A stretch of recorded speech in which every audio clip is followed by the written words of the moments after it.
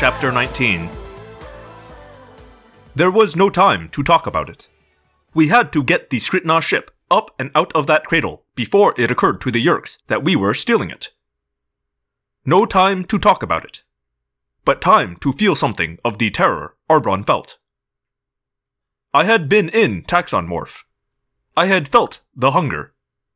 I'd rather be dead than be trapped in that body forever. Arbron's weak Taxxon arms pushed all the right buttons, and I felt the soft vibration of the engines reaching full power. The Ged controllers outside must have felt it too. Suddenly, they stopped pounding on the ship. They were probably running for dear life. The radiation blast of the engines would be captured and contained within the cradle. But if you were still hanging around on that cradle when the engines came on, you wouldn't last long. "Ready?" I asked Arbron. "Ready." "Then hang on, because I don't know how much of a kick the Skritna ships have." I punched up a burn, and we rose from the pad. Unfortunately, we didn't rise very quickly. "What is the matter with this thing?" I yelled. I looked at the airspeed indicator. We were doing a bare 1,000 miles per hour, and the acceleration rate was way too slow. "It'll take us 10 minutes just to get escape velocity," Arbron cried. "Yeerk ships will be all over us before we can even think about going to zero space," I said. "The time matrix," Arbron said. "We can use it. We can escape through time." "No, we don't know how fast it works. If we try to activate the time matrix, the power signature will light up every Yeerk sensor within 1,000,000 miles. What if it takes 10 minutes for it to work? Besides, we don't know who else might get mad if you use that thing." "What? You're worried about what some prince will say if we survive?" "No, I'm not worried about our superiors. Or at least, I figure my career in the military is already destroyed." "Then what are you—" Arbron fell silent. Then, he laughed. "Are you kidding me? You're worried about some mythical Ellimist?" "Mythical? That's what some people used to say about the time matrix itself. Someone built that machine. Who else if not the Ellimists? And do we want to take the chance of making them angry?" I felt a little foolish. My parents had told me Ellimist stories when I was a child. Stories of the all-powerful, inexplicable creatures who sometimes interfered in the affairs of simpler species. I halfway expected a snide remark from Arbron. But Arbron didn't answer. He was staring at his display board. At least, I guess he was staring. Taxxon eyes don't exactly focus normally. "Yeerk patrol ship coming up on an intersect vector. It's a bug fighter." "Can we take on a bug fighter?" "Are you kidding? All the Skritna I'll ever have are second-hand low-power Dracon beams the Yeerks sell off for scrap. That bug fighter has twin penetrator-class Dracon beams. We can't trade shots with them." He was right, and I should have remembered that. But I was shaken, confused. My brain was spinning at 1,000,000 revolutions per second, and going nowhere. I had to think. Focus. The airspeed gauge now showed 2,020 miles per hour. The hull was blistering hot from the air resistance. "Wait a minute. Bug fighters are slow in atmosphere, right? They can't handle the heat. We can. So far, at least. We're doing better than 2,000 miles per hour. We're faster than they are in atmosphere." "You're going to try to outrun them in atmosphere?" "You have a better option?" "We have a second bug fighter on us," Arbron answered. "2 more launching." "We're going to grass," I said, hoping I sounded more confident than I felt. "I'll need direct vision. Real time, real aspect. Open a window." Arbron played his console, and suddenly the panel in front of me became a window. I could see the superheated air blazing around the ship. I nosed the stubby round ship down. As we dropped, we picked up speed. "Passing 3,000 miles per hour." Down, down, down. at over 3,000 miles per hour. The brown dust of the Taxxon world leapt up at us. Spacecraft are designed for the almost total vacuum of space. Usually they are barely functional in atmosphere. But the Skrit Na were scavengers who went from planet to planet, kidnapping and stealing and performing their inexplicable medical experiments. So they needed ships that could handle atmosphere. But nothing is really designed to do 3,000 miles an hour in atmosphere, let alone 50 feet off the ground.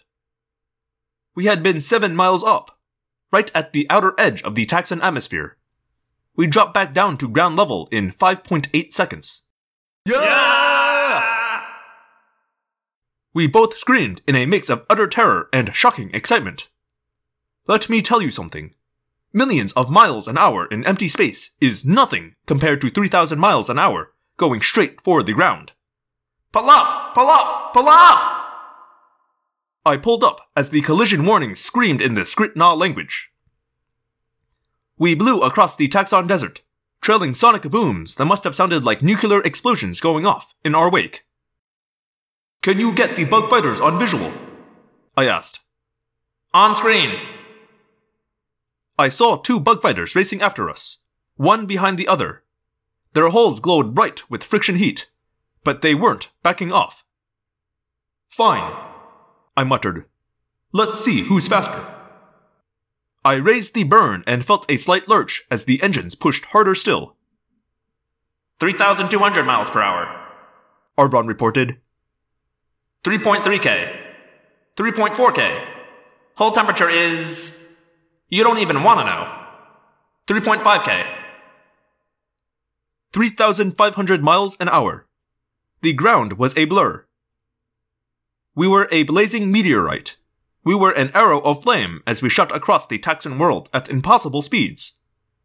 The scruffy bushes and stunted trees of the Taxxon world burst into flame as we passed over.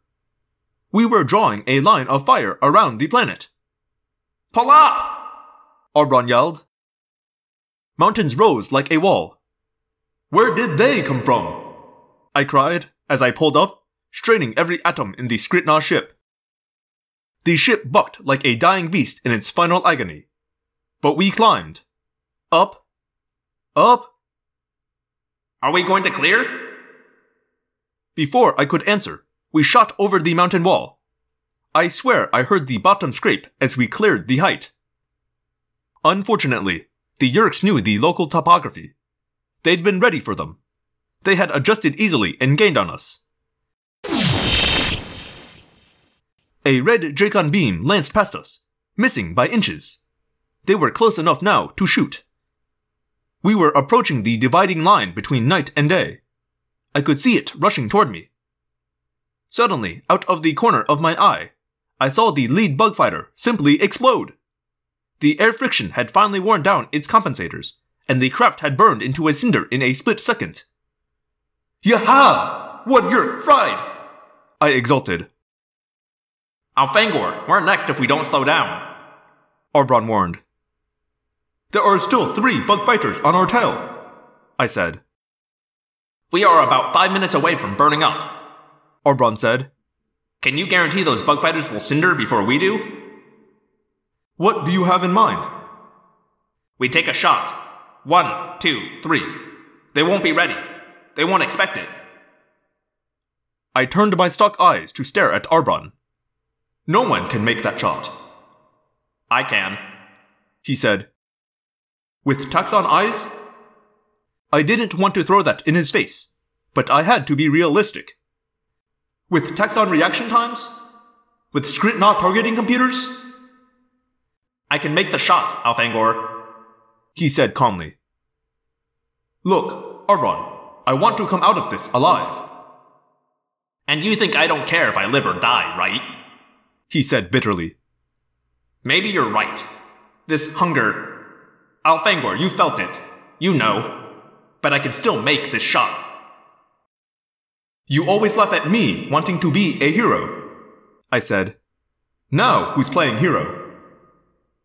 He didn't answer. I looked at the whole temperature readout. He was right. We would cinder in a few minutes. You know what's funny? I wanted to ask the captain what to do. It seemed ridiculous that I should make a life and death decision like this. Princes made those kind of decisions. Captains made those decisions. Only, I was the captain. And if I was wrong, we would dig a hole in the Taxxon dirt at 3,000 miles an hour. Okay, Orbron, I said. In 10 seconds. 10, 9, 8. Chapter 20. 3, 2. I killed thrust and punched the air brakes. The Skritnaw ship shook. It bucked. It rattled. It vibrated. It bounced wildly just 50 feet off the grass. I was thrown off balance. I sprawled across the deck. But Orbron's rows of Taxxon legs absorbed the punishment. He never wavered. He kept his Taxxon claws on the targeting controls. Our speed dropped from nearly 3,500 miles per hour down to half that. In mere seconds. Too fast for the bug fighters to react. What happened next would make Orbron a hero. Our speed dropped off. The bug fighters rocketed forward and blew past, doing 1,500 miles per hour faster than us. Orbron fired. Fired! Fired! 3 shots at 3 targets, doing a relative speed of 1,500 miles per hour. 3 shots in atmosphere. 3 shots from a vibrating, bucking wreck of a Skritnaw ship. I dragged myself up and stared in disbelief out of the forward window. 3 spinning meteorites, 3 balls of flame, slammed into the ground. They dug craters in the Taxxon dirt and extinguished themselves. Nice shooting, I said. Seriously nice shooting. Thanks. It turns out Taxxon senses and reflexes are good at this kind of thing. Guess that's why the Yeerks use Taxxon controllers to fly their bug fighters. It's nice to know there's something useful about this disgusting body. We're going to find a way to get you out of that Taxxon morph, I said. I tried to sound like I meant it. What else could I say? Till that moment, I'd been too busy trying to stay alive to really think about what had happened to Orbron. Maybe we'd never exactly been best friends, but it was still horrible to look at his foul Taxxon body and think that this was how he would remain. To look into those emotionless red jelly eyes and realize that he was in there looking back at me. And I knew what he was feeling now that the battle was done. The terror. The despair. The awful Taxxon hunger. I turned the Skritnaw ship around and headed back toward the rushing line of daylight. What are you doing? Orbron demanded. I need a place to land and conceal the ship, I said. I need daylight, and I need to be closer to the spaceport. We can't just leave the others behind. Others? You mean Alaron? And the humans, I said. They are our responsibility. We are not going back to the spaceport, Orbron said. The Yeerks are back there. And Taxxons. They'll catch us. Do you know what they'll do if they catch me? They'll eat me alive, Elfangor. Orbron, you have to hold on. You have to try and hold on. We were racing back across the dark mountains, back toward the retreating line of daylight. Hold on? Hold on? Are you insane? If you go back there, they'll eat me! Turn the ship back! I'm going to use the time matrix! I'm going back in time! I'm going back to my life! You can't light up that time matrix! The power signature will be visible to every ship in orbit, every satellite, every... I don't care! I don't care if I die! Just let this hunger stop! Stop it! Stop it! Stop it! You fool! Don't you know I could eat you right now? I turned my main eyes toward Orbron. I knew that inside there was a scared Andalite Arthas. But what I actually saw was the nightmare worm. What I saw was the sloppy red eyes, the round, gasping, eternally hungry mouth. For a moment that seemed to stretch and stretch, we stared at each other. I don't know what was going through Arbron's mind right then. I don't know what conclusions he'd reached. I only know what he did. He screamed in his slithering, high-pitched Texan voice. He reared back, practically laying the upper third of his body horizontal. And then he slammed down on me. Slammed his upper body down, red mouth open wide. I could have killed him. He knew that, of course. He knew that no Taxon could hope to outfight an Andalite. But I could not kill him. Not even if that's what he wanted. I dodged to my right. He slammed hard into the instrument panel. Sparks erupted. He swept his upper body toward me, hoping to slam me against the bulkhead and stun me. I leapt inside his reach and struck. Slash! 2 of his needle legs went rolling across the floor. Slash! And 2 more legs were gone. Arbron sagged. The front part of his body could no longer be held up.